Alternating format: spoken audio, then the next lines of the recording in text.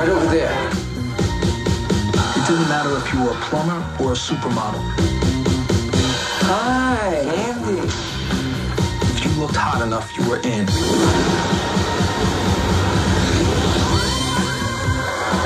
guys, not with that shirt. I said not with that shirt. Welcome to my party, handsome. A kid like you can get anything he wants if he's in the right place. In 1 week, I went from $4 an hour to $500 a night. Hello, friend. Word gets around fast, I guess.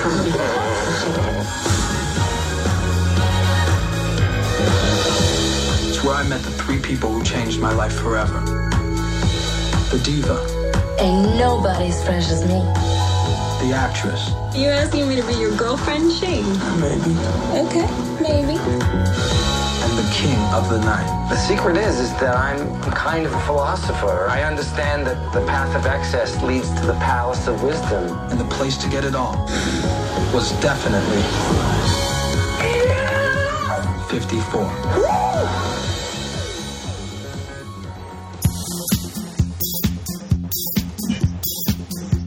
Well, hello. Hello. Welcome back, everybody. Welcome back. Ladies and gentlemen. What a theme song for this particular movie. Yes, indeed. Very apropos. Everybody out there listening, my name's Pete. And I'm Scott, and these are the movies that made us gay. Welcome back to the show. Welcome back, everybody. Got a good one. We got a great one. Talk about it. We watched 54 with friend of the pod, Blake Knight, from the YouTube channel A Gay in the Life. Blake, welcome to the pod. Welcome to the show. Thank you. And I do have to say, every time I hear that song, when I've been listening to your episodes over the last 2 months, I always think of this movie, 54, because I think, I don't know, it just jives with me in that way, you know? Oh, yeah, for sure. I think of it every time, too. And we're both around the same age, like early to mid-30s. So we were like in junior high when this came out. So we definitely remember when this came out. Well, let me tell you, every time I hear Mighty Real by Sylvester, I think of Bob the Drag Queen winning the lip sync over Derek Barry. Yes. Oh, Great lip sync. Yeah, that's a good one, too. Because that was a really good lip sync. It's an iconic song all around. It really is. It makes me want to dance. There's a documentary on Sylvester that just came out that we need to watch. Is there? It's supposed to be really good. Oh, I didn't know that. Yeah. I love I bet Sylvester. it'd be good. Yeah. So let's talk about 54. Yes. Oh my God. We Goodness. landed on 54.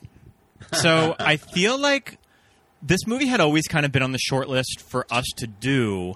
And on Canada's Drag Race this season, they lip sync the main theme from 54. And it just made me think, oh, fuck, we have to do 54 like soon. Wow. And we've been... Which one? Which song? If You Could Read My Mind. If you could read my mind, yeah. I love that song. I have about 10 different covers of that song. Well, and that's the crazy thing is I always forget how much that song is covered. Because to me, I don't know, just to me, I know it as this like weepy Gordon Lightfoot, really sad song about like a divorce or a breakup or something. But then there's this like crazy house disco remix. Right. What is the name of the group that sings it that on this soundtrack? It's like something 50, Stars on 54. Stars on 54. Yeah. And they did a music video and everything. I was going to say, the end of this movie pretty much just turns into a music video for the song. Yeah, that's true. Worth it. It's great. It's a good song. Yes, indeed. We'll probably play it towards the end of this podcast. But keep going, Scott. Tell us more about 54. So this movie was directed by Mark Christopher, and based on his shorts, Miramax wanted Mark Christopher to direct a full-length feature of Studio 54. So the Weinsteins and Miramax, kind of in their big heyday of the 90s, they just wanted to make a movie of 54. Like, that's just the elevator pitch of the movie. So they were just sort of combing directors, and they landed on Mark Christopher. And he spent 5 years researching the club and time period while working on the screenplay, and Miramax purchased the partial screenplay in 1995, so I don't think the script was even finished. It was pretty much the character, the premise, 54, go. And they developed the script even more, and Christopher shot the film in Toronto over a series of 2 months in fall of 97. So Christopher finished his cut of the movie, and the studio scheduled the film's release July of the following year. After initial test reactions within the company and a test screening in Manhattan, further test screenings were in the suburb that did not go over so well. So that resulted in the cut version of 54. So they take Long Island. So they take out all of kind of all the gayness of the movie just to not scare the masses of America. Okay. And this is what we got was 54. Yeah, and I think they didn't take out all of the gayness because there's clearly something there that drew, our community to it in some way. Yeah. And it's kind of like, we'll get to it in a little bit, I'm sure, the director's cut that he just came out with a few years ago, it has Mark's kind of what his original vision for it, the film was, and what it initially looked like when they took it out on those screenings, and includes a love triangle, like a bisexual love triangle. The Ryan Phillippe character is way more just overtly kind of sexually fluid. Sure. It's kind of interesting. But yeah, he did do a lot of research, I know, going into it from stuff that I've just read over the years, and he actually ended up meeting a lot of the people who used to frequent there and a lot of employees too, which is kind of cool. Yeah, so I'm assuming it was always the idea to make it a fictionalized account of Studio 54. From what I can see, that's kind of what I thought, because I think he wanted to do something. I think the director grew up in like rural Iowa or something, and he just used to see like 54 on TV and everything, because he was born in 63, so he would have kind of been young when all this was going on, and kind of saw that and wanted that escape. So I think that attracted him to the whole disco life in the first place. But watching the movie, you get carried away with Shane, and it's early 2000s Ryan Phillippe, or I'm sorry, what year is this? It was like mid-90s Ryan Phillippe. Yeah, 97. 97. Yeah. Okay, so it's late 90s Ryan Phillippe, that crazy bod. That teeny little frame of his. I'm okay with watching him in, little dolphin shorts and no shirt. I'm not complaining about that. But I just feel like there's so much like legend of Studio 54 that they didn't even touch on in this movie. And it's like, where's Liza? Where's Bianca Jagger on a white horse? On that goddamn horse. All this stuff that just got left. They had like Truman Capote. They had Andy Warhol. That's in the normal cut, right? Yeah. But I think those are kind of the biggest overtly like famous people that were there. I was surprised that they didn't really touch on that more. They mentioned Disco Sally. That's right. Grace Kelly. They mentioned a few times too. Yeah. But Scott had mentioned Disco Sally, I guess was her real name. She's Disco Dottie in the movie. That's right. The 54 Grandma. 54 Grandma. I think great.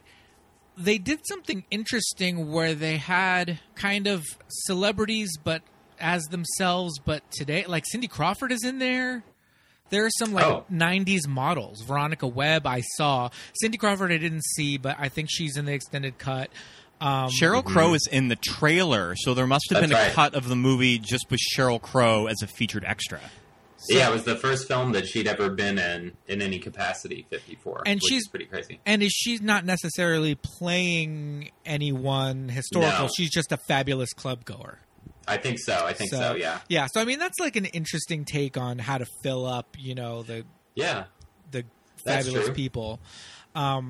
But yeah, I think the whole time I feel like I'm just, especially now because there have been so many documentaries on Steve Rubell. There have been documentaries on, Peter Gatien, who ran the Limelight, and I think he worked with Steve Rubell later on at the kind of like reboot of 54.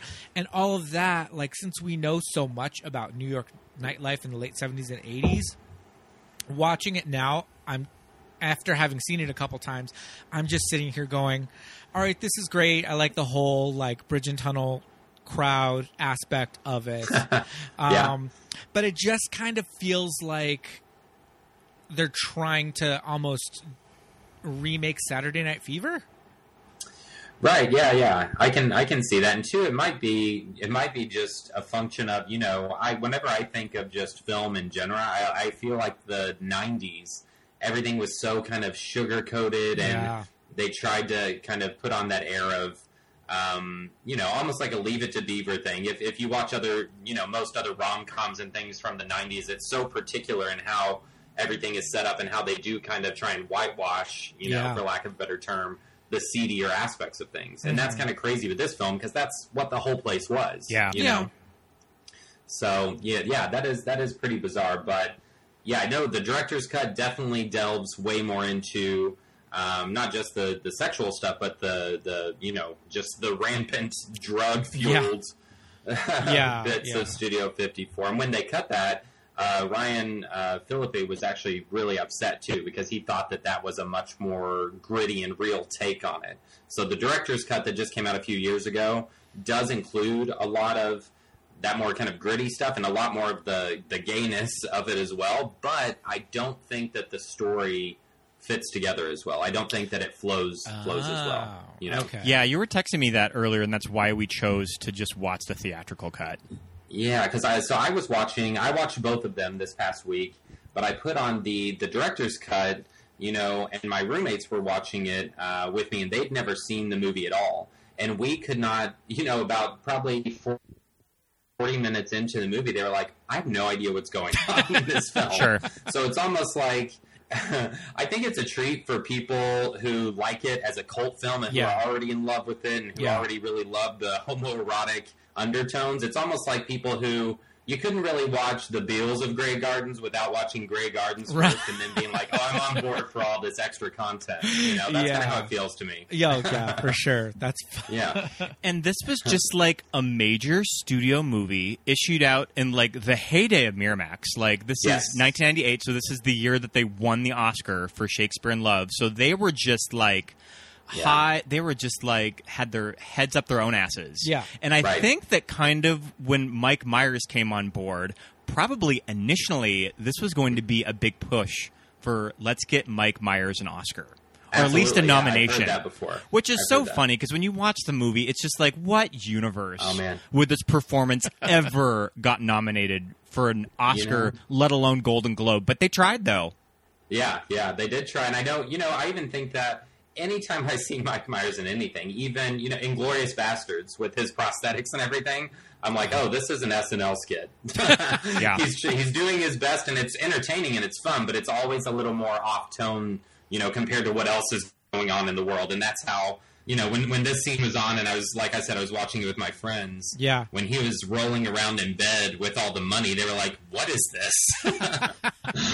I mean, I was in college when this movie came out, so I remember the hype, and I remember it feeling like just by virtue of the fact that Miramax was slapped on the front of this movie, that it had a little bit more, cred. It had a little bit more prestige. They gave it kind of this instant, polish, right? Yeah. And then also Mike Myers being in it and playing this character who is, I mean, for all intents and purposes, Mike Myers was like a family kind of a star. Like Austin Powers was everywhere. Had Shrek come out yet? No. I mean, Shrek was 2001. 2001. So Shrek wasn't out yet. But this was his first dramatic feature movie, So to me, it made sense that there was kind of this buzz about his performance because he's playing this man who's like this kind of, kind of seedy, gross character, very much more like adult and darker than where we had seen him, in Austin Powers before. So it kind of made sense at the time. But when you do watch it now, and again, I always say this, but I don't know if it's just like our like HD TVs or what, but I was watching and you could tell his wig was on top on top of a bald cap, on top of a prosthetic. It was like so much going on. It was. And the budget was decent for the time, I guess. I think it was somewhere between like around $15 million. But we should also probably tell the listeners, because I always liked this film, and when I was trying to get my friends on board with watching it, they were like, well, what's it rated on Rotten Tomatoes? What's it, like 17%? Oh no. Which is crazy, because I think it's worth more than that, and I know it's a cult film now. Yeah. 17%. I was like, oh, Jesus. That's so low. That's not fair. Yeah. I think it made back its budget. Like, it was not considered a flop. Maybe quickly forgettable, but it made its money back, though.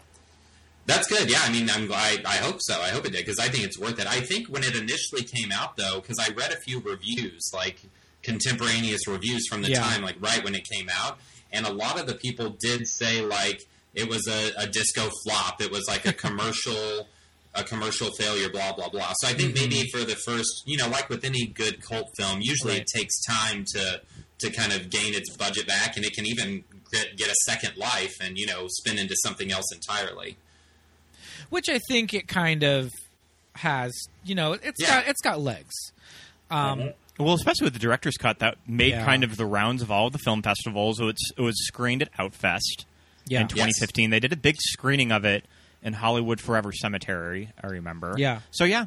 So about the director's cut, so I read through an interview with the director, and he'd been wanting his own cut for years. So when they first screened it at the two initial like private screenings, before it was released, while it was still in editing, were in Long Island, which I think at the time we can all say it's kind of a conservative as far as LGBT stuff goes. Yeah.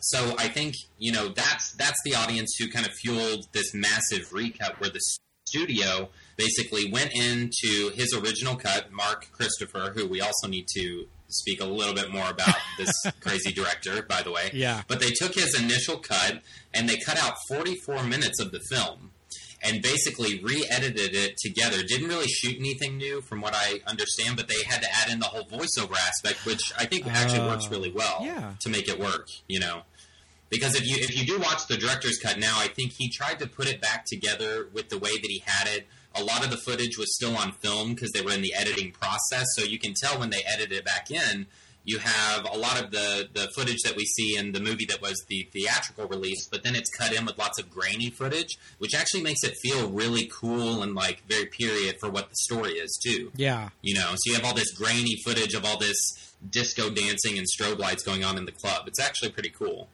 That sounds cool. This director, he just made a couple of short films. Didn't he do A Boy's Life? Like one of the shorts for like A Boy's Life? Yes.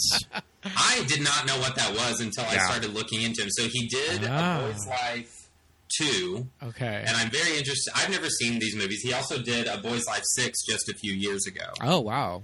So that's one of his more recent things. So basically from what I understand, it's like homoerotic like vignettes cut into a film? Just short, anthology movies. Yeah. So. Okay. Yeah. Okay. Warhol made those too. Oh, cool. Okay. Mm-hmm. I did see that Milo Ventimiglia is in the first one that he did back in 97, and I would be very interested in seeing that. Indeed. I remember just stumbling on A Boy's Life movie probably on like Cinemax late at night and just being, in my early 20s and just being like, what is this? Just, and kind of reading, finding out what it was and figuring out that, it's this series of, homoerotic gay themed anthology movies. Very interesting. But so he did A Boy's Life. He just kind of has some buzz around him and they're like, here's this movie. You mentioned that the director's cut is a little bit hard to follow, and I kind of felt like the theatrical cut that we watched last night, and there's voiceover in it to kind of help us along, but I kind of did feel like it was a little disjointed. Like I couldn't tell if they're doing this. Like the tone was kind of all over the place, muddled. Muddled. Sure. Yeah, we're following Shane and his like rise and fall, but then we're following Steve and his downfall with the tax fraud and all that stuff. So it's just like I said, it keeps hinting at the real Studio 54.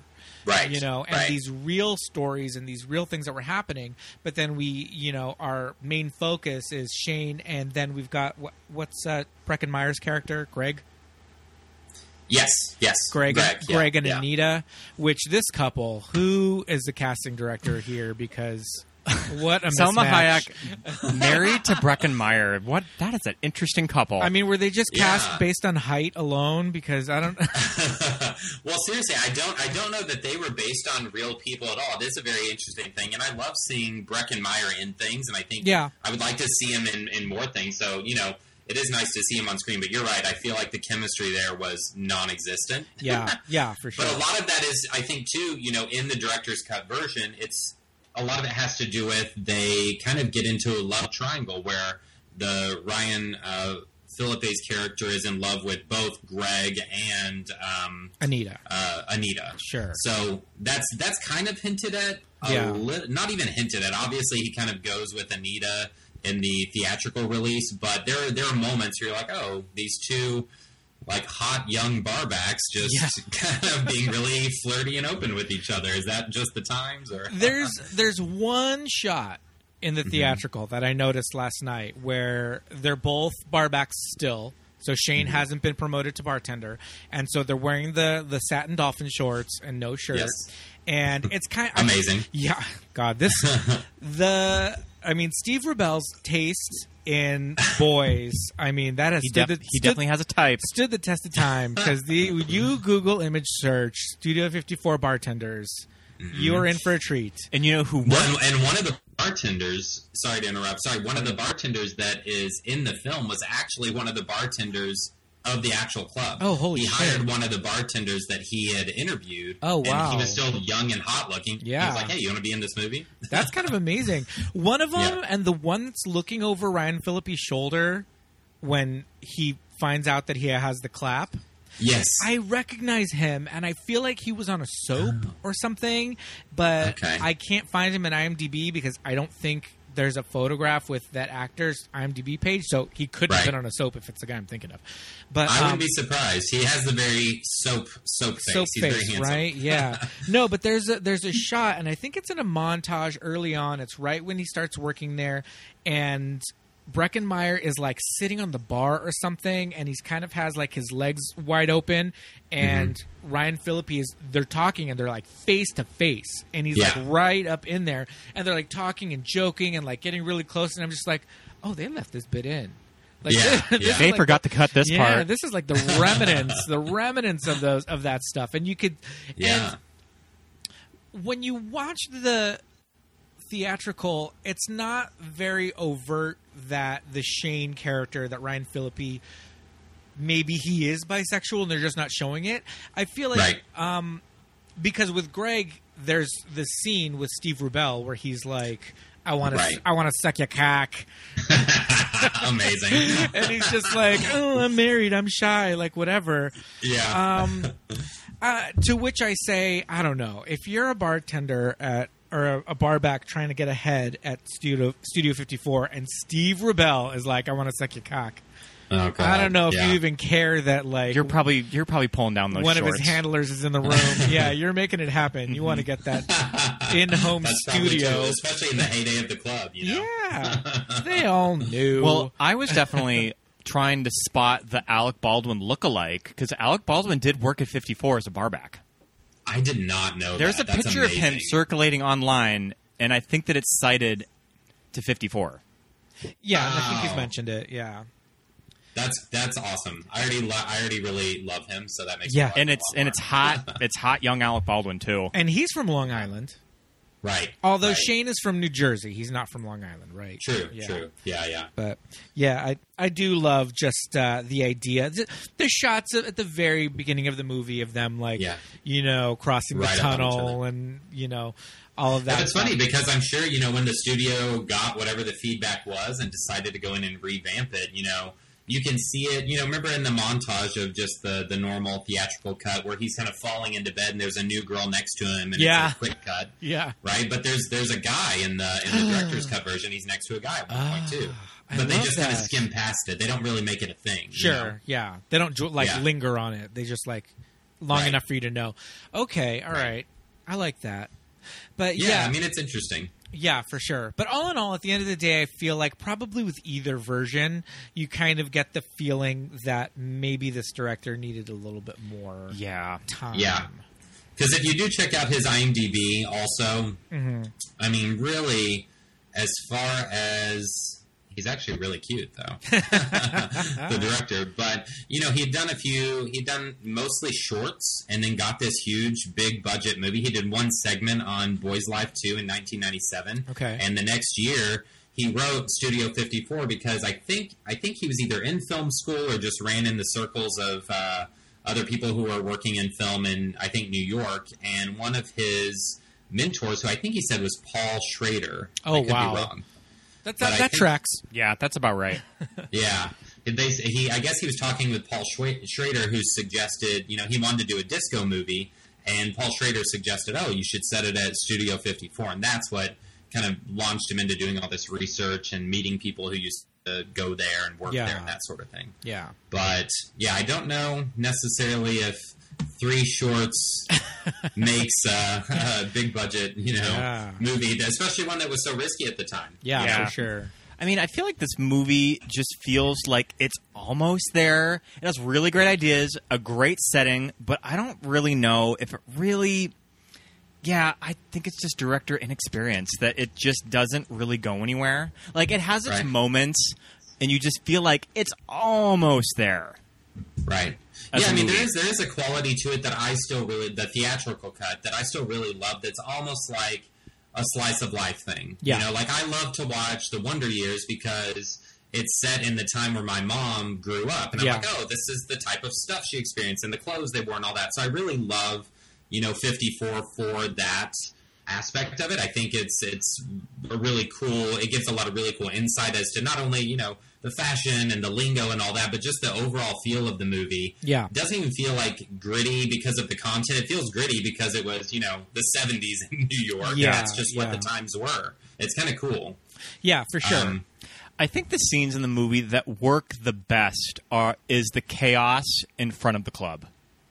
Because whenever you read the madness that would go on of people trying to get in the club, it was just fucking insane. Of people trying to get in this club. And then it's like, there's like a shot of like these gay guys dressed as like Roman soldiers just walking up and then going right past the rope. I always, whenever I see those scenes, or you hear about it, or you see it in a documentary or whatever, I always think to myself, I would never have gotten into Studio 54. but then I think to myself, yes, I would have. We got into clubs here in LA. It would have been the same thing. But then I'm like, maybe not. I know, and that was the thing too. I mean, I don't think there's anywhere really like 54 anymore. No. Maybe in like the Fringe Riviera during summer and stuff when people were visiting there nowadays. But in LA, then I would say 10 years ago, the club scene was pretty hot, and a lot of the time you had to know people to get in. But it was like the Club Voyeur. Were you guys in LA? Remember? Yeah, I was. Voyeur, makeup, Voyeur was very like 54-esque, and if you've been to the club The Box in New York, they have one in London also. It's very avant-garde, the type of shows they put on, lots of titties out and, things like that. Yeah. So those kind of places do exist a little bit, but I don't think anywhere ever, met the level that Studio 54 did. And the whole appeal of the club and what made it so iconic was you would get these famous fashion designers and movie stars, but they would let in just people off the street if you could get through. So Liza could totally be like snorting coke next to like a construction worker. Oh, yeah.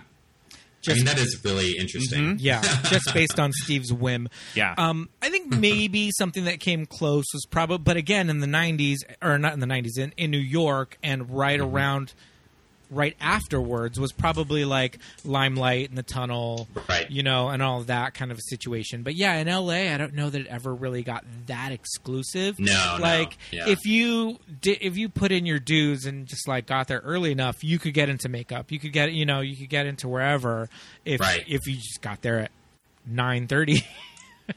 That's true. And spent a shitload of money on drinks because you were there for 6 hours. But you could get in. You didn't have to rent a horse. I love in the movie too.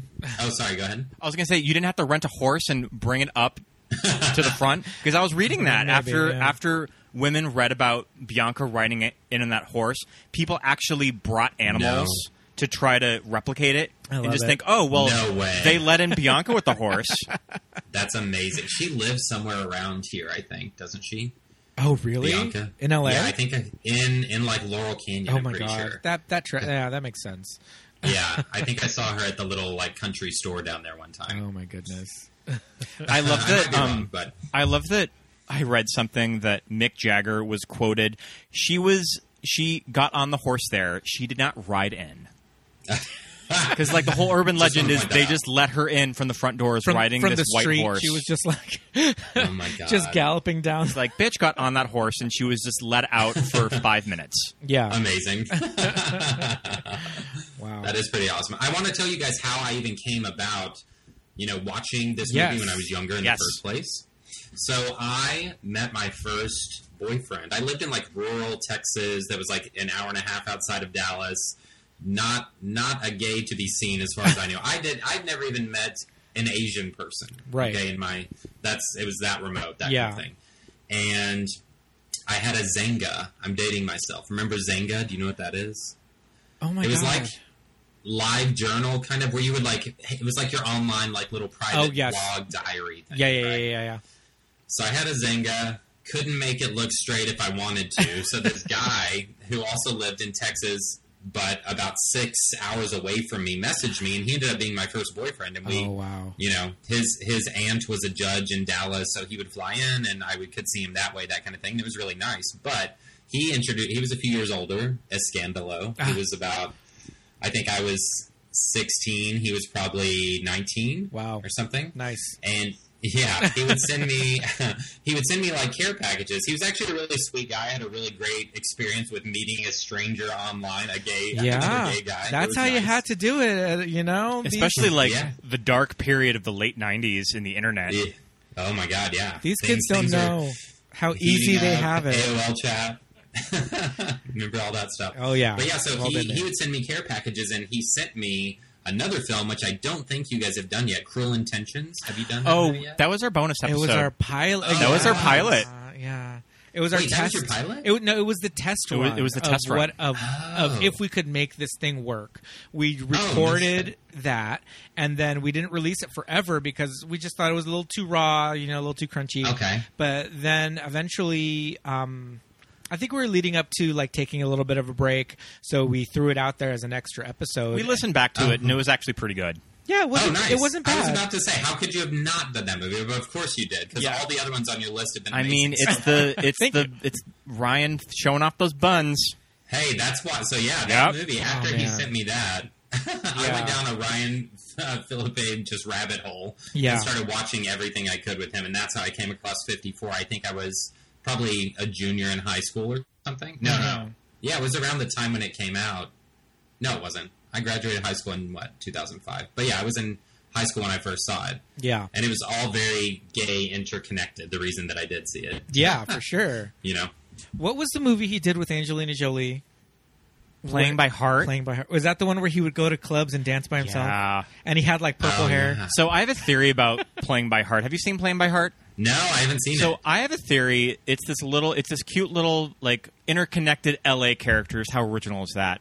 And the Ryan Phillippe sequences are with Angelina Jolie, and I have a theory that Angelina Jolie character was written for a man, and they gender swapped it because the Ryan character clearly reads as a gay man. Yeah. He goes. I think she has a history of going for. Oh well, that's interesting that he reads as a gay man. But in that, I do want to see that role. Yeah, and the big reveal is he has AIDS. Oh, bummer. Yeah. So it's just there's all these little like what do you call them, identifiers in the movie for the character that it's like this should have been a gay dude. Right. He goes to the club and dances by himself. Yeah.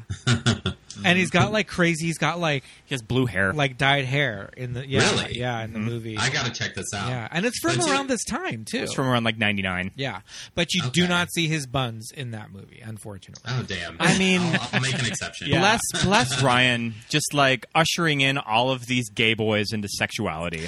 Oh my god! Yeah, he really sparked some sexual awakenings. Yeah, in some boys. Absolutely. I think he's commented on it too. He has to have. I mean, it's all over the internet. I think it's like a meme. I think it's something he's very proud of. Yeah. I would hope so. Yeah, and he seems like a cool enough guy. I think he's down. Yeah, I would think so. And yeah, I was in college around his like big, breakout onto the scene. Saw Cruel Intentions, I Know What You Did Last Summer, all in the theater. Oh yeah. And yeah, I was just very like I was like inching my way out, around my friends, and like I had at some point like I had come out, but I was still very like wouldn't really address it or talk about it. It was just like we said this thing, and then that's it, as it goes. Yeah, and then I'd watch these movies, and we'd talk about them and everything afterwards because my friends and I just loved movies and would go to see everything, and I would just be like, yeah. That was a good one. But really just thinking, my God, this boy, like, where did he come from? This angel face, this, like... That teeny little frame. Oh, yeah. And he looks like with his hair, like as curly as it is, almost like, early Timberlake, but he looks like the statue David to me. Yes, for sure. Scott was mentioning when we watched this movie, the early scenes where he's got his, like, longer hair. Right. And then he cuts it, because it's like very Vidal Sassoon or whatever. He sees this ad in the paper. It's very in. It's very in. But, at that time in like 1979, 1980, curly hair on guys, it was just kind of that like shaped, curly shortcut, like Christopher Atkins in Blue Lagoon.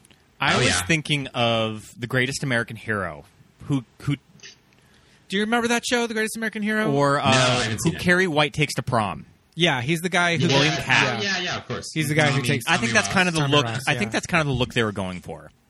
Hey, they nailed it. Yeah. But I think his hair was, his hair is pretty naturally like that too. Because even in Cruel Intentions, I mean, it's not quite that poofy, I guess, but there's definitely an air of that in there. Yeah, there is a weird scene of this movie where he goes in and returns the money to Mike Myers, and I think that it's a pickup because it looks like a wig. It looks like a wig. Oh, Look really? for it next time. He looks like he's wigged. The sides are smashed down, and like you said, throughout the movie, it's a little bit more poofy. It's a little bit more round and picked out. But yeah, that's because they're going for the 70s aesthetic. What I love is, and I know we're not even really chronologically like chronicling this movie at all, but there are scenes at the end after Steve Rubell has his like fall from grace, and they all kind of meet up and have this reunion, and it's like, what year is it? Because Breckin Meyer just looks like late 90s Breckin Meyer. They jump way far. I mean, there was a hard cultural shift in the world of this movie because he's in jail for 18 months and comes out, and the entire aesthetic, the clothes, everything everyone's wearing is like full on, like, I don't know, some of it's muddled, some of it looks like late 80s, but most of it looks like early 90s, kind of that weird hodgepodge time. because like it looked like the bartenders kind of had like a polo shirt popped collar kind of a situation, and then Salma Hayek is in this like Party City Tina Turner wig. Selma has her rocker chick wig. Yeah, like rocker girl, like from the Halloween store. Yeah, and then Ryan Phillippe and Breckin Meyer just have normal haircuts that they had like at the time. So that jump was kind of weird. This cast, we talked a little bit about it with Salma and Breckin Meyer.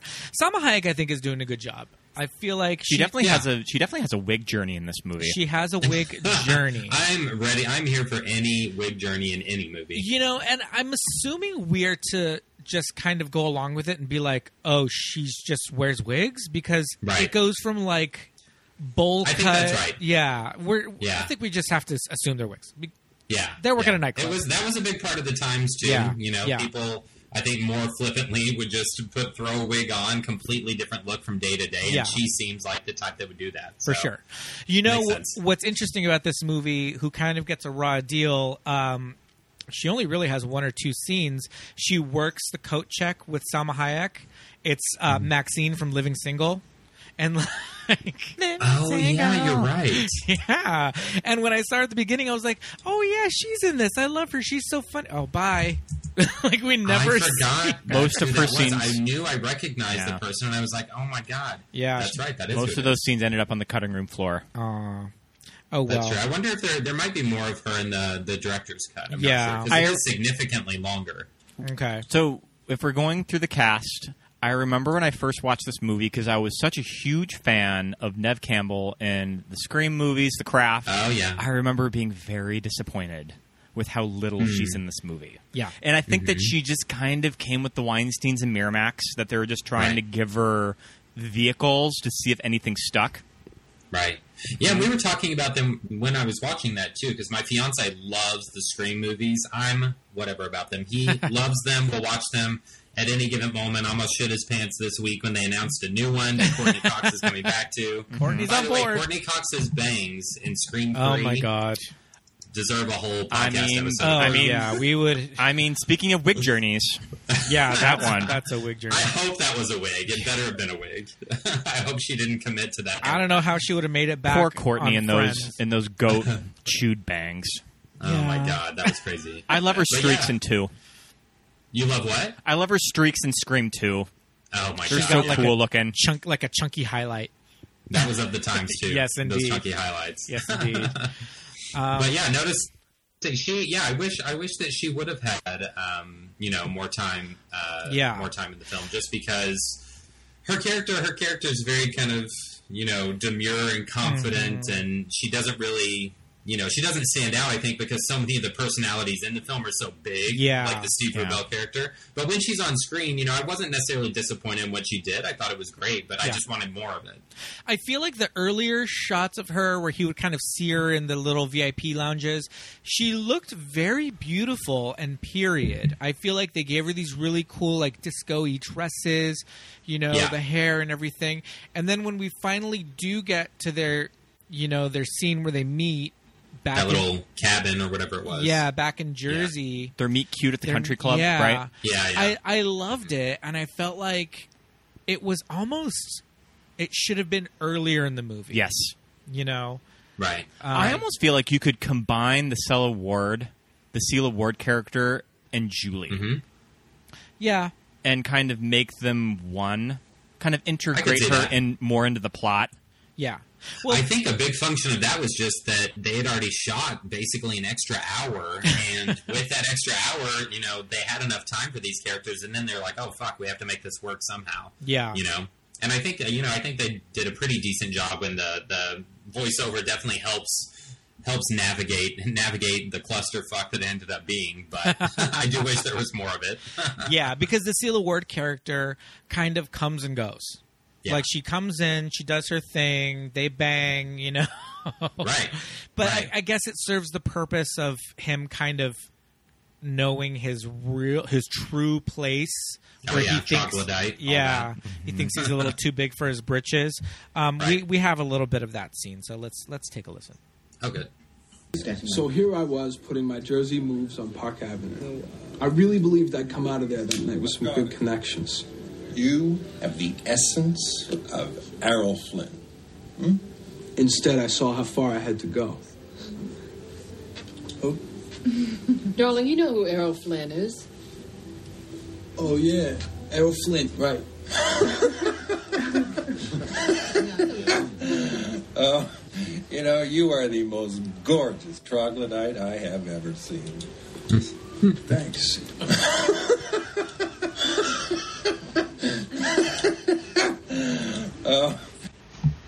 I love this party that they're at. You like it? At Lauren Hutton's house. Yes, Lauren Hutton. Like, what is this party of just... I love the look on Lauren Hutton's face when she's like, "Oh, 54." Like they're so mysterious. They're just a couple of like zoo animals that they're looking at through a cage. I wonder if that is how it was, because I do think, in a lot of films that depict this kind of Manhattanite upper class socializing, you always get these very kind of prim and proper dinner parties with intellectuals, and then they throw in, a wrench that kind of screws everything up. You see that in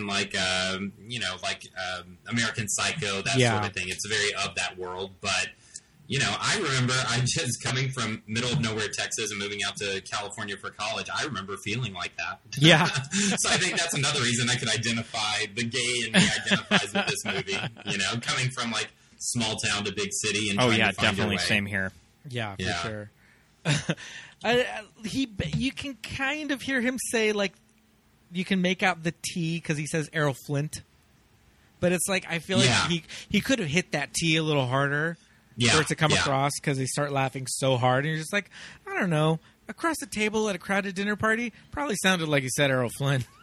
Right. He needed to really land that Errol Flint. Errol Flint, yeah. I did notice it too, but only because I was looking for it. Yeah, exactly. Yeah, we knew you. Yeah. You know, just watching the movie that he's going to say something wrong. So right. And two, I was really happy to see some of the scenes that I actually really liked were the ones with his sisters. Yeah, I was going to mention, in what universe is Heather Matarazzo and Ryan Phillippe's siblings? I mean, I love Dawn Wieners, like I love Heather, but that is a very out of the box casting choice. Universe that Breckin Meyer and Salma Hayek are together, I guess. There you go. But yeah, she's very charming in this role. It's very cute. Just their their dynamic as brother and sister, and just your kind of middle America knowledge of 54. That even though you had never been there, you would never go. You just saw it on the news. Well, I think also being in Jersey, you need that perspective. Yeah, I think being in Jersey at the time, living in the tri-state area, you would see it on the news. You would see it in the paper. That it would be like. You know, all over the place. I tried to find a shot of Princess Grace at 54, and I couldn't find any. Oh my gosh, that'd be great. Yeah, that's a frameable something if it does come up somewhere. That'd be fun to have for sure. I love that after Disco Granny is hauled off the dance floor and like he's being led to Grace. I'm just like, well, Grace is waiting. I'd go. I'd go. I'd go wait on her. But you know, if after he was so like. Inundated with that world and had probably already seen her multiple times and other celebrities and stuff. I understand, that sort of thing. But yeah, it's that scene is actually really heartbreaking, I think, too. Just seeing like, cut the lights again, we're moving her out. Yeah. I did find it kind of interesting that he goes up to Steve's office because he's trying to get his stuff. He goes back to the DJ booth to tell Steve, like, they're here, like, they're raiding your office. He goes back down the stairs to the dance floor, gets caught by the security, gets bounced, makes it outside, and he's still holding Disco Dottie's soiled wig. Yes, I just noticed that this time, and he wraps himself in that trash bag, and he's holding the wig. And I was like, oh, man. I was like, well, he was holding on to that wig the whole time. And then, like you said, he's wrapping it. It's New Year's Eve. This whole party, all this stuff happens on New Year's Eve. So it's, December 31st, January 1st, probably 4:30, 5 o'clock in the morning, downtown Manhattan, and he's got no shirt on, in jeans. And the image of him finding a garbage bag and wrapping himself up in it and walking away, I feel like they almost didn't hold on it long enough, or I don't know if just there wasn't enough of an emotional cue there. Maybe the score was not doing it for me or something, but I felt like that imagery could have been taken a little further. And then, Neve Campbell pulls over and she's like, oh, can I give you a ride? And she gets out of the car in a fur coat, and I'm like, give me your fur coat. Yeah, right. Well, see, it's funny that you say that too, because in the director's cut, that's the clip that starts the whole film.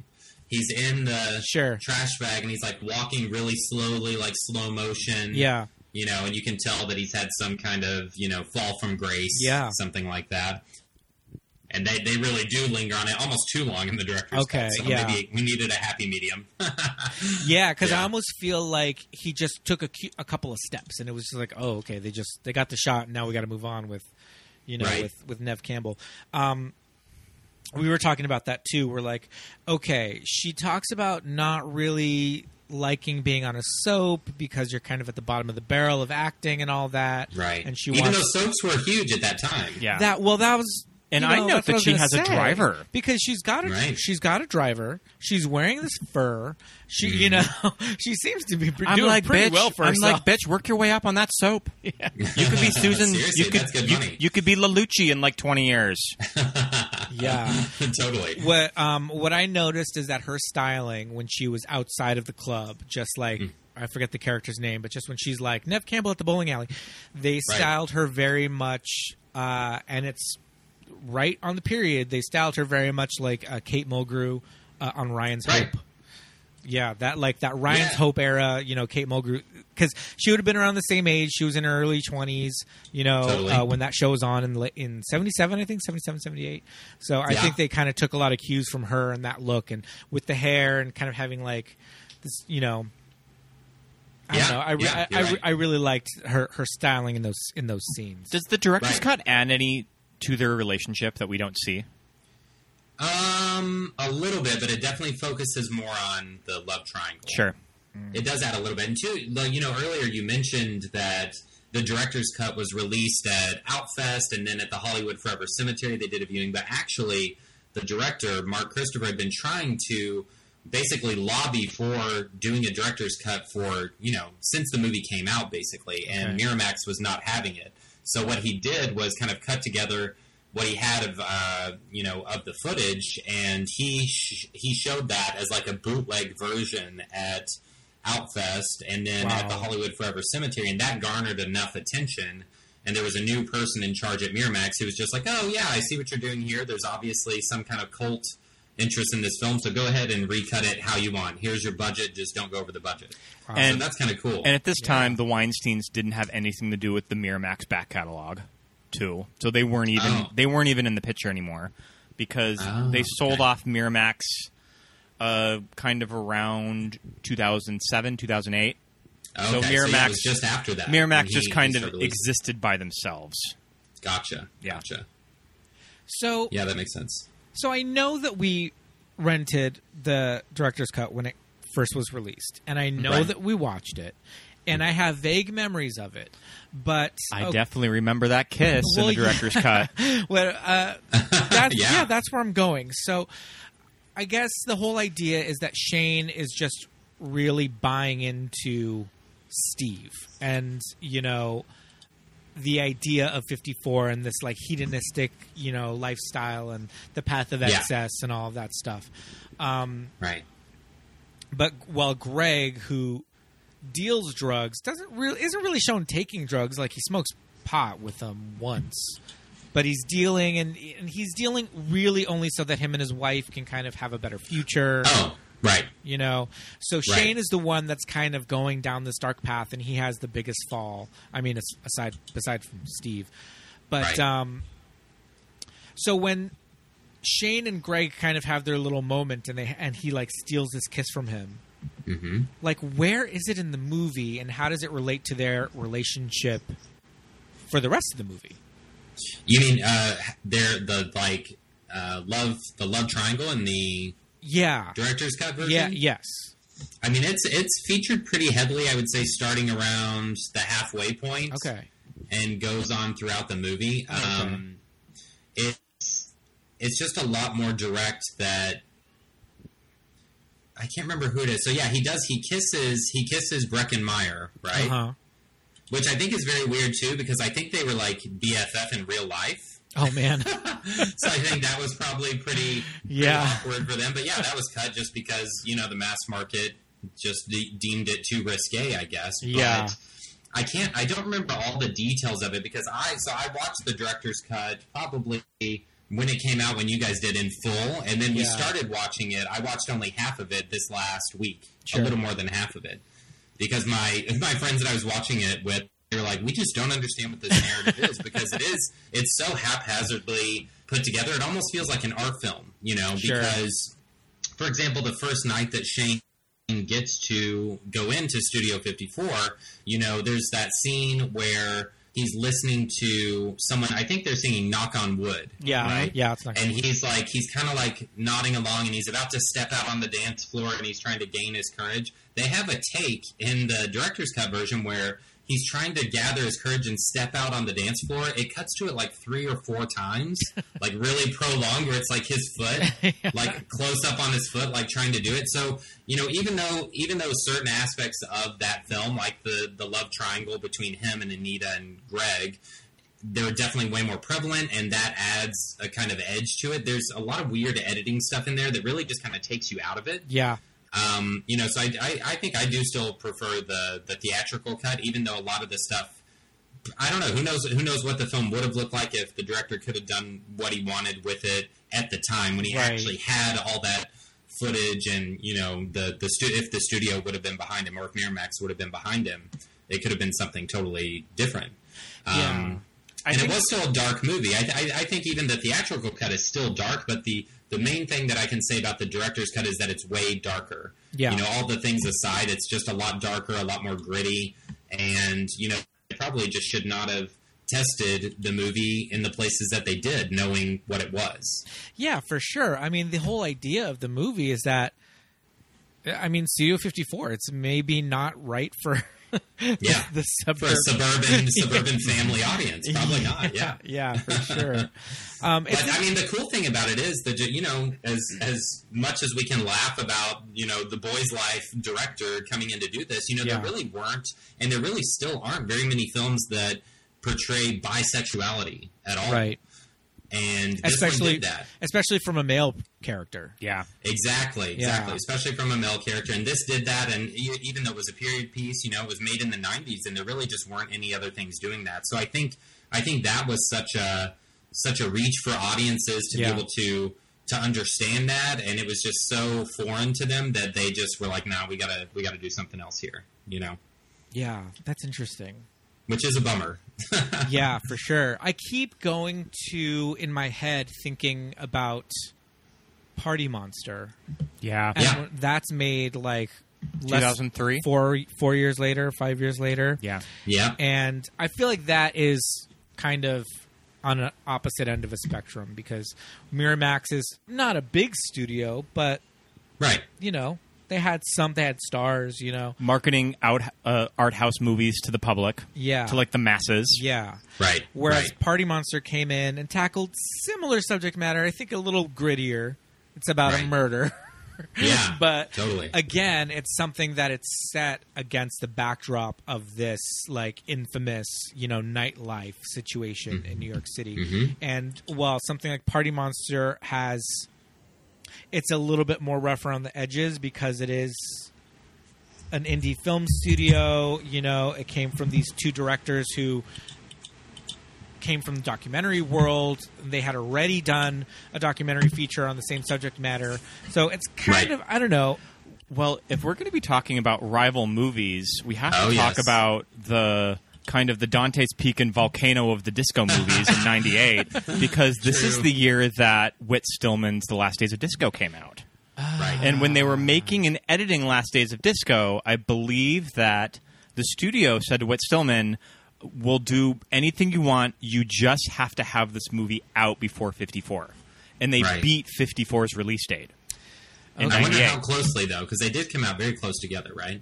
Yeah, I think so. Okay, and me and my stance on Whit Stillman movies, and that's some white people shit.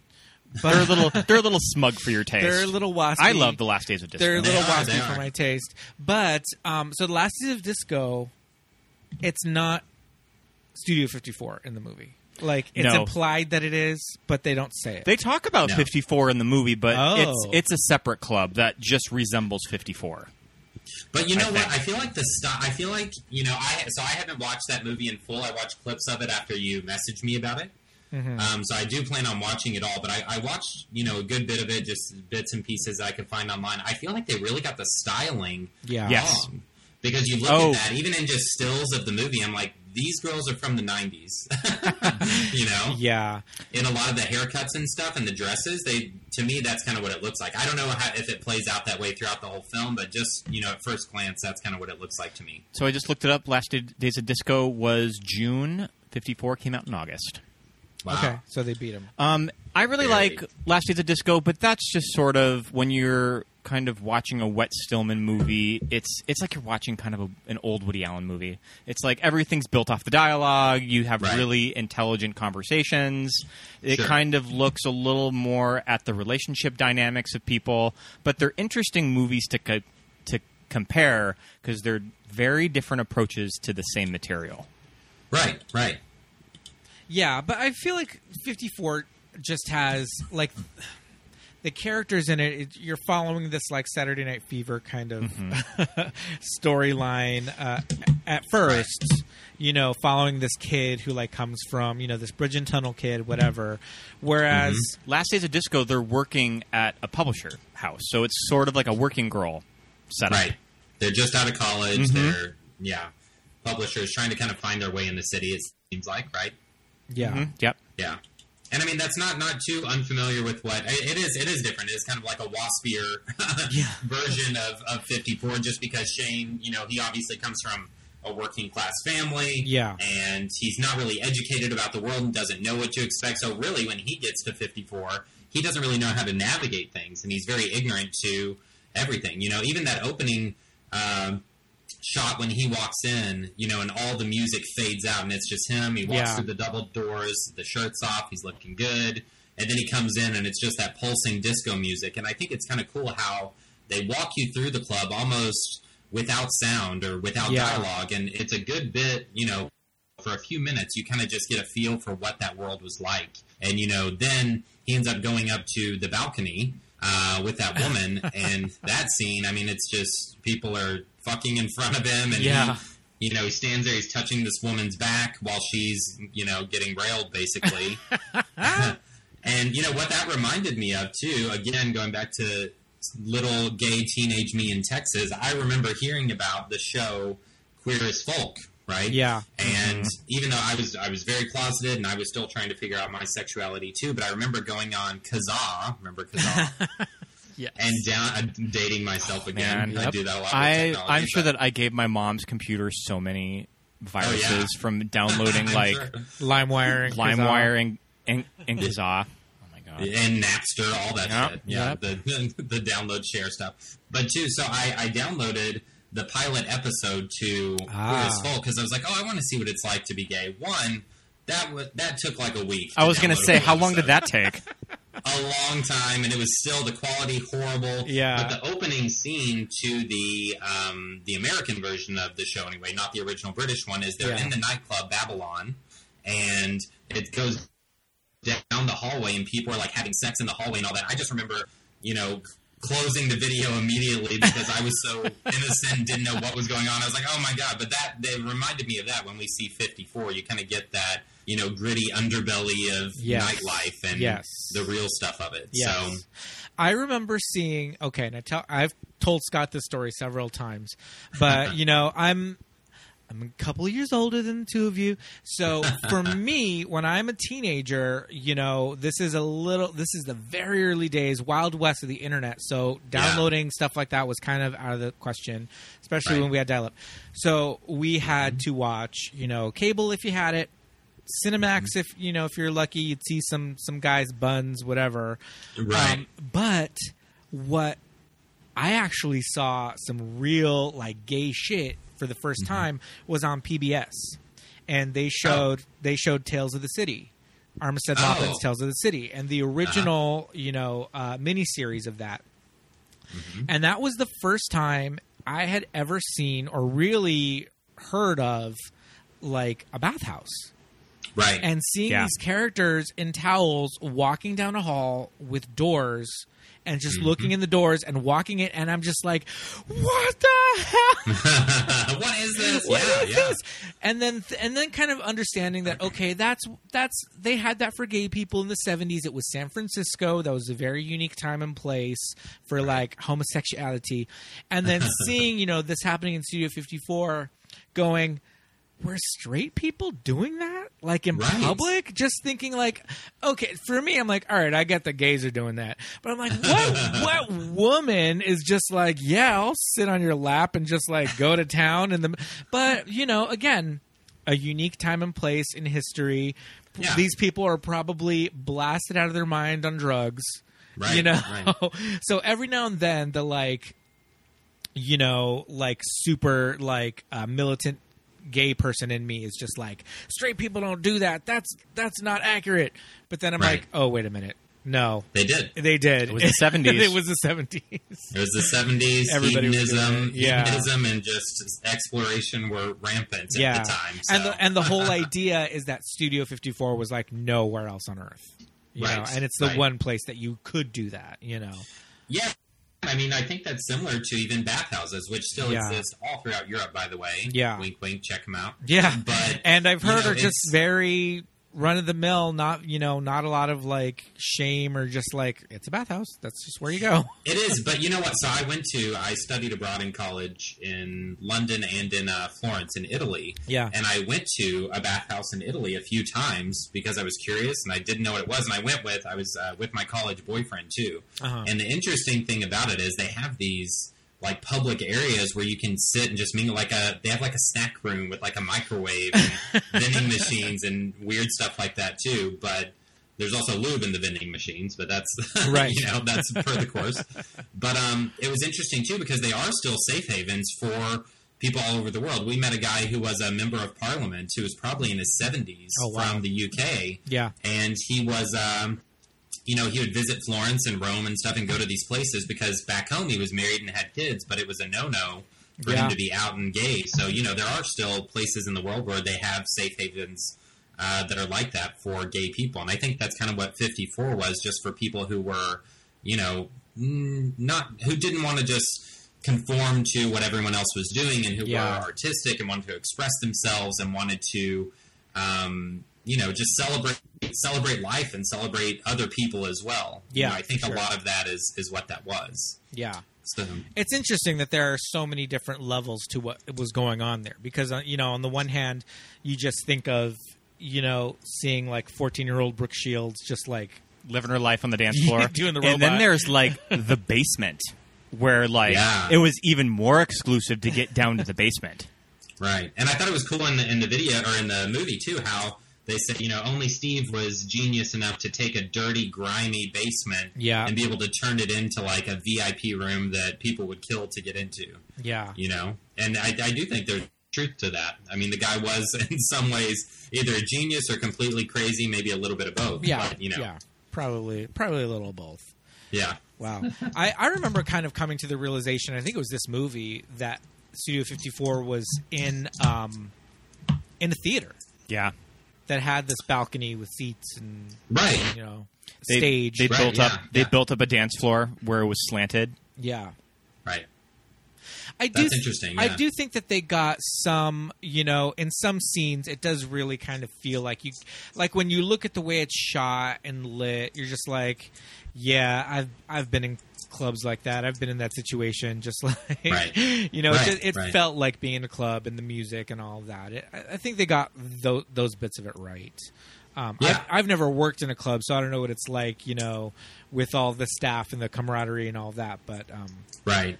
I've been a patron. I think it's pretty similar. I've worked at a few bars that had a big nightlife aspect, and a lot of the time there's so much crazy shit going on that the only thing you can do is kind of go with the flow and share your stories with your coworkers and say you're never going to guess like what just happened over here. Yeah, for sure. I was looking up famous parties at 54. There was a great Rolling Stone article that just kind of talked about all of the big nights at 54. Sure. Karl Lagerfeld held an 18th century masquerade party lit by candlelight. It was transformed into a farm and a petting zoo for Dolly Parton's birthday. Oh my God! The Rockettes performed for Liz Taylor's birthday, and Liz was on a float made of gardenias. And for the premiere of Grease, Alan Carr arranged a 50s theme for the entire club. No way. It was cool. made over with like lockers. They made it look like a 50s prom in a gymnasium. Awesome.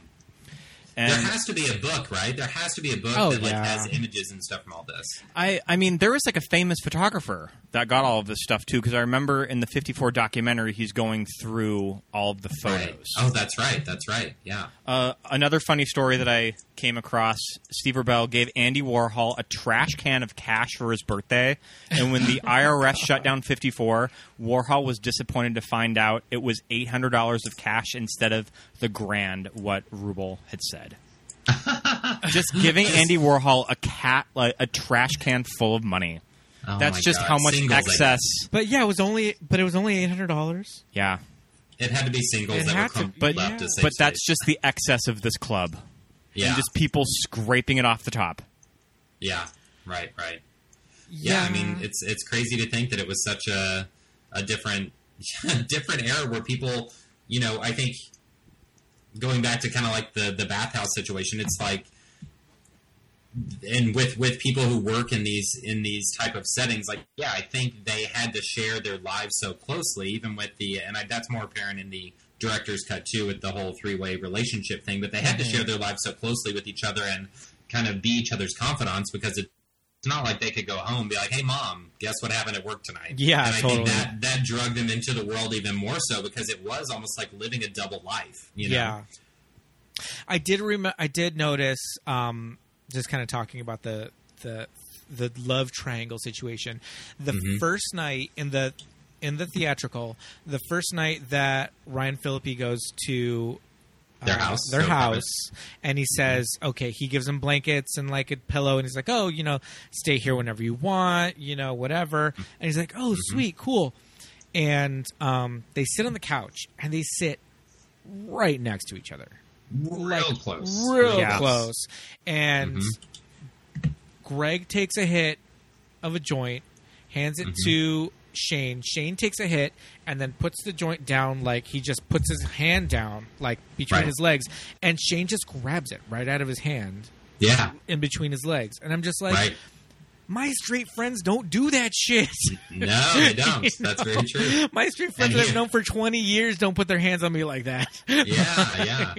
That's very true, especially after just getting to know someone. Who knows? Maybe back then things were a lot more loose. I mean, we know realistically that it's because it was the whole director's cut. Yeah, exactly. Screw up, but at the same time, whole free love and all that was a flowing during the 70s. It's almost like how nowadays, every now and then you'll see a guy who's from Europe who will kiss another guy, and they'll be like, oh, he's not gay, he's just European. Yeah, it's exactly. Just European.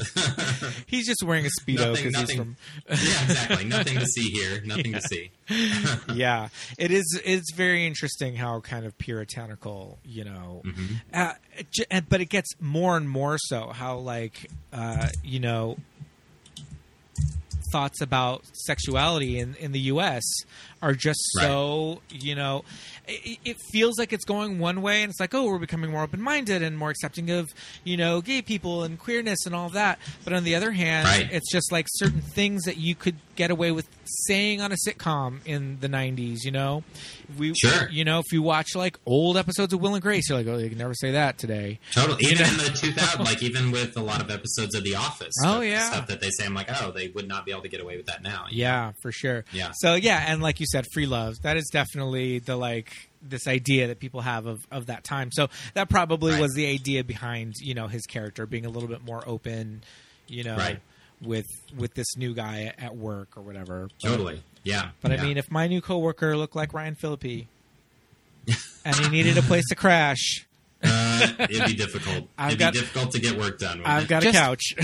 Just take the bed with me. You don't need to sleep on the couch. It's gonna be cold out there.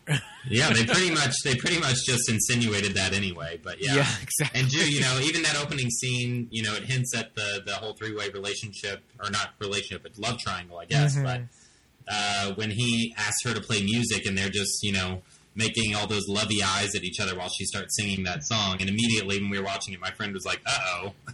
Like, that's going to come around later. Well, and also when they're teaching city people to disco dance, and Brecken walks in and sees them dancing, you think it's going to be like, oh, man. It's like, is he going to get all jealous and mad? And then it just turns out to not really be a big deal. Yeah. Yeah. I mean, I guess it's setting it up, a little bit, because he does come back later on, obviously, and he's like, you're trying to get with my wife, blah, blah, blah. And that kind of hints at it, because they do break apart, I guess, when he walks in the room. Oh, sure, He definitely doesn't. There's no reaction. No elicited reaction that I think I would have if it was something like that. Yeah, for sure. I'm just trying to put myself in the mindset of this character. If he's just like this young kid who's coming from Jersey, they kind of explain it away in a sentence about, like, he knew somebody that worked with Steve's accountant, and that's how he got, like, the interview to get this job. Shane, when he talks about, like, getting his interview with Steve, or he was going to get asked the hard-hitting questions. Oh, right. Which, I do have a little bit of that audio. Let's take a listen. Okay. gorgeous? Gorgeous. Look for yourself. Okay. I was warned that Steve didn't hire any dummies, and I should be on my toes because he could ask some really tricky questions. What's 2 plus 2? Huh? You'll be fine. You're right, he's gorgeous. He's gorgeous. Yeah, I think he said that like his That accent. yeah, he's landed on pretty thick, but I forget. I love it. Yeah. But so if he's this kid who just happens to score this job interview, he gets the job, and yeah, I mean, he sees the bartenders are all like these dudes. It's not explicitly stated that this many of them are gay, whatever, but they're all just kind of hanging all over each other. And yeah, I guess he plays it off a little bit like he's kind of shocked at how, open everybody is, but he's not put off by it. He's never like, fuck these queers, I'm leaving. Because his friends, when he was like, we gotta get out of here, we gotta go to 54. And they were like, "Oh, there's weirdos there," and one of them even says, "He's like, oh, they're fags." Early, so like the early friends, Mark Ruffalo, man, that threw me. I would let shock. I forgot. I would let Mark Ruffalo do what into the club if he was outside. You let him into the club. I thought you'd say let him do something else. But yeah, I feel like maybe a little bit more of a closed-minded kid or a kid who was way more straight or maybe insecure would see these bartenders and see this work situation and be like, oh fuck this, I can't work here. But Shane was just like, no, I need to work here. Like, this is where it's at. This is how I'm going to make it, in the city or whatever. So maybe... And too, in this cut, too, I think in the theatrical cut, they talk about, it kind of goes to him doing the photo shoots where he's in that, cute Santa Claus, that whole thing. But then, he is bummed because he does want... it seems like more so than a lot of the other characters, even though some people are trying to achieve things through meeting people at Studio 54, like Salma Hayek's character, he wants something like that too. He's not just there to be a bartender. So, he's upset after this photo shoot because they cut his article because really he's just eye candy to these people, For sure. And it kind of shows, his innocence a lot too, because even later on, he gets into an argument with Steve Rubell, and Steve's like, oh, you don't think there was a Patrick 54 and a whatever 54 also? You're not the first one to come through here. Yeah, for sure. I love that interview magazine.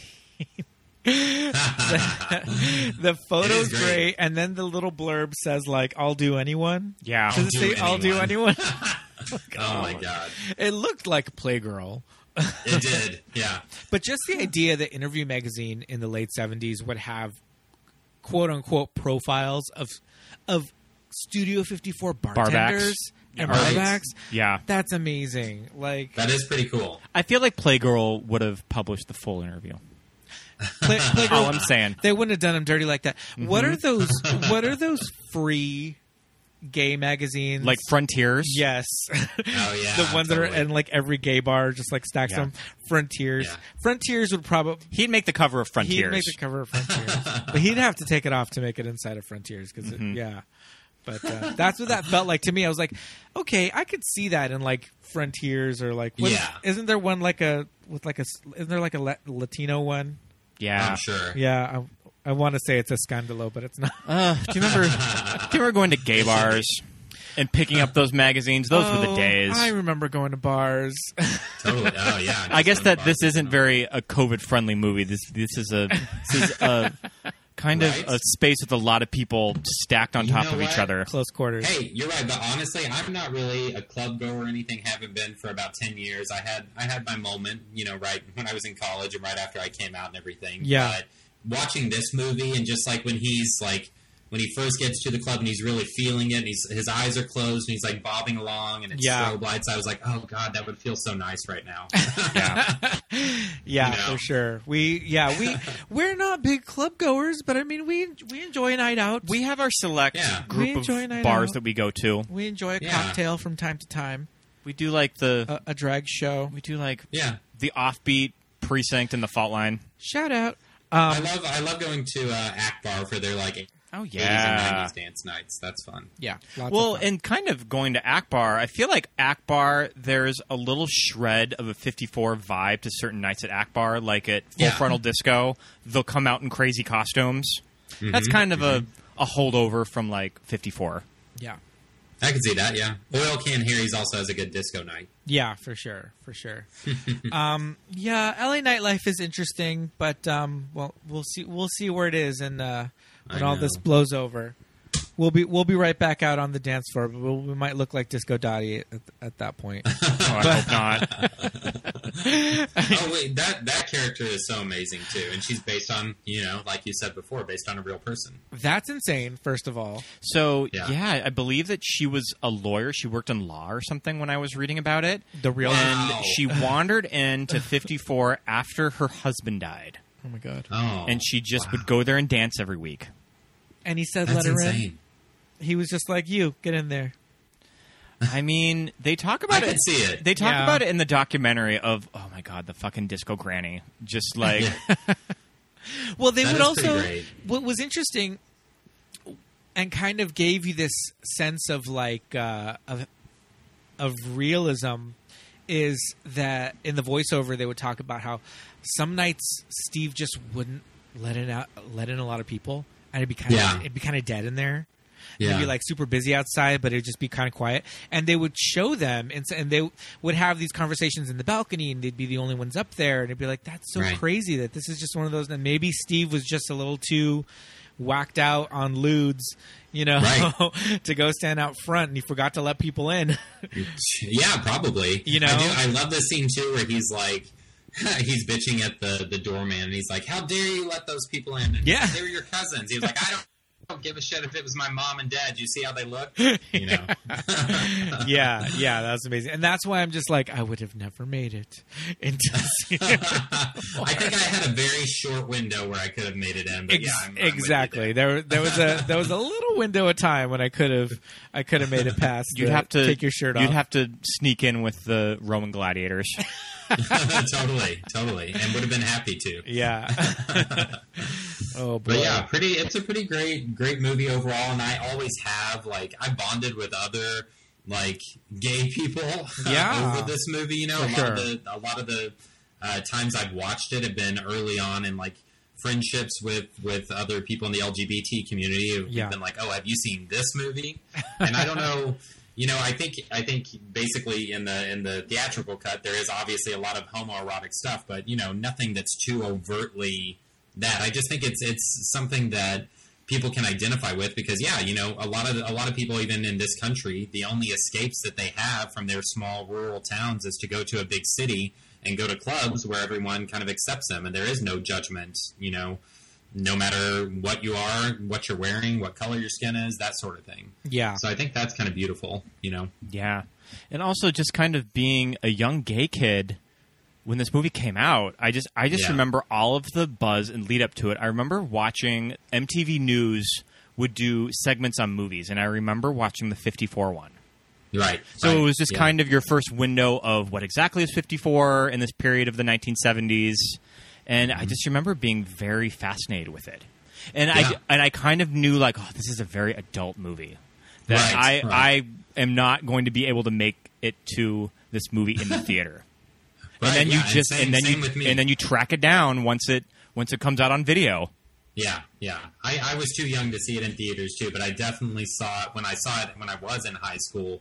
It was probably a better time because I had more of an understanding about what was going on. I was like, oh, I'm into this for sure, whatever it is. Yeah. I feel like, God, if we ooh, here we go.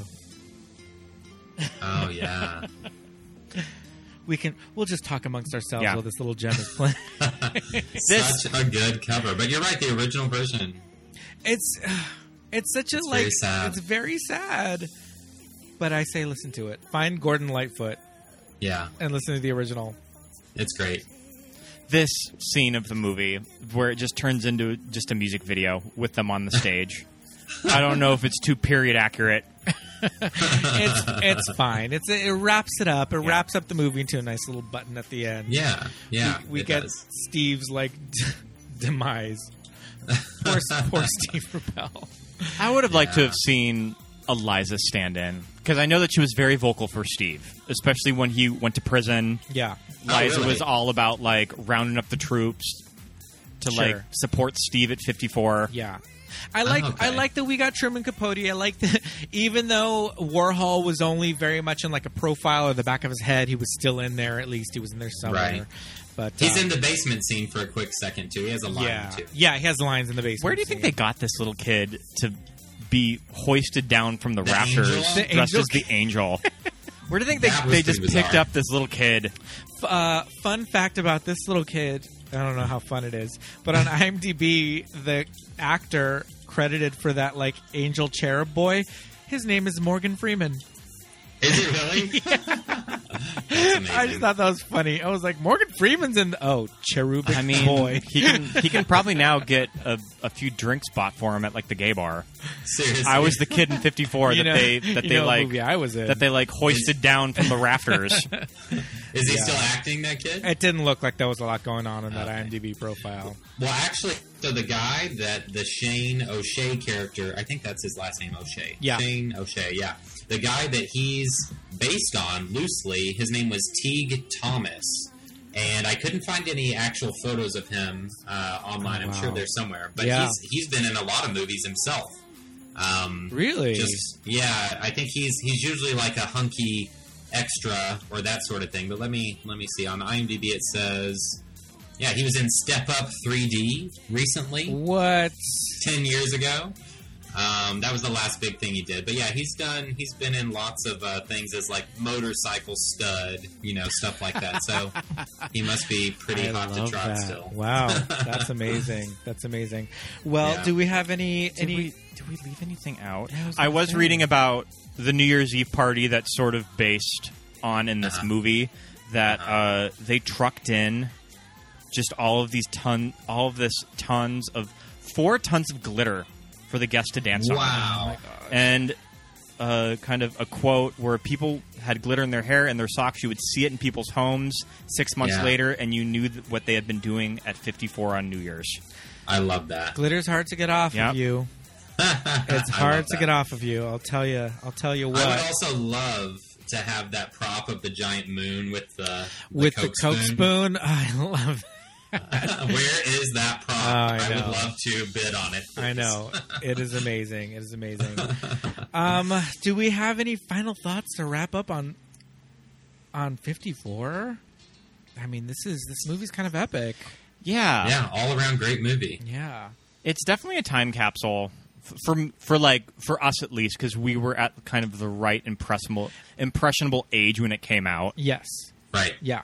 Right. You got another glimpse of Ryan's buns. You got Ryan's buns. You had Nev Campbell from Scream, and I'll go into it kind of on our Scream episode. But I feel like for gay men, and your boyfriend probably also, feel like gay men, if you ever wanted to tell someone straight who your female crushes were, you just went to Nev Campbell, and it's like, who is like, what like teenage boy is saying that their crush is Nev Campbell?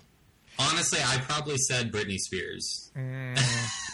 But just like Nev, this beautiful, handsome woman. She's a handsome lady, is what she is. She is a handsome woman. And I need to quickly retract what I said before about the guy Teague Thomas, who Shane O'Shea was based on. He was in lots of films, but most of them were porn. That tracks. All right. I forgot that porn is also on IMDb. Yes, but indeed. Yeah. Adult listings are there as well. Yeah. Oh my goodness. This was so much fun. Yeah. Thank you for coming on our show, man. Did you want to talk a little bit about your YouTube channel with Garrett? Yes, please do. Gay in the Life. Yes. Did you want to talk about it a little? Of course. Yeah, so Garrett Clayton and I. So Garrett Clayton, my fiance, he's an actor. You might know him from, your audience anyway, might know him from King Cobra, the Brent Corrigan true to life film, a retelling of it anyway, with Christian Slater and James Franco. And he was also in Hairspray Live as Link Larkin with Ariana Grande and Kristen Chenoweth, all those fun people. But yeah, so we started we partnered with YouTube, and we did not really want to do a channel that was just completely vapid. So we started a channel called A Gay in the Life that you can find at youtube.com/A Gay in the Life. And basically, we interview LGBTQ plus people from all over the world and all different backgrounds about what their experiences growing up as queer are like in their cultures. So, we've interviewed some really interesting people and just talked about different issues and obstacles that they come up against. So, for example, we talked to a trans woman from the Philippines. Tomorrow we have an interview with a Two-Spirit Native American individual.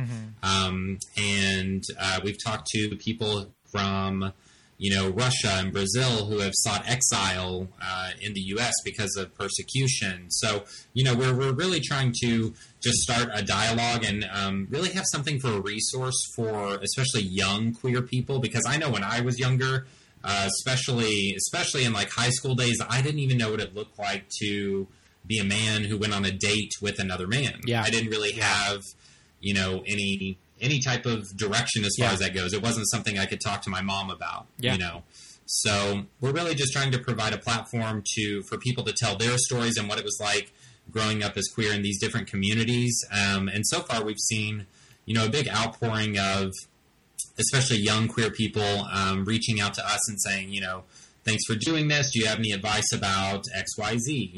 And we're just trying to provide resources for young people for that. So we've had a lot of fun talks with people like Jackie Cox from RuPaul's Drag Race. That one's coming up soon. Oh, fun. I was just watching your interview with Tan France. That was really good. Yeah, Tan France. We chatted with him last week, and his story is really awesome too. He has a book that he published 2 years ago, a little memoir. If you want to check it out and hear some more queer content, LGBTQ plus stories, check out A Gay in the Life on YouTube. And we put up a new post every Thursday. Oh, great. Awesome. Very cool. We'll put that out on our socials so you can find links for that. So, thank you so much for coming on. This was so much fun. Yes, it was awesome. And please, keep me posted. I'm going to keep listening. And I probably have a slew of other films that I would love to talk about, but I'll send you guys a list and see if you're interested. Come back on. Yeah, for sure. We've already had many returning guests. I was very jealous. I was jealous that I did not get in on Batman Forever. So jealous, because that movie really was the one that made me gay. Oh, same, Chris O'Donnell. Chris O'Donnell. The Bat Nipples. Oh, my goodness. Yes, indeed. Well, thank you. Yeah, thank you guys so much again for having me. And you're welcome. Love what you guys are doing and love listening to every episode. Oh, thank you so much. Well, we hope to talk to you soon. It's been great. Thank you. Thank you. Hi.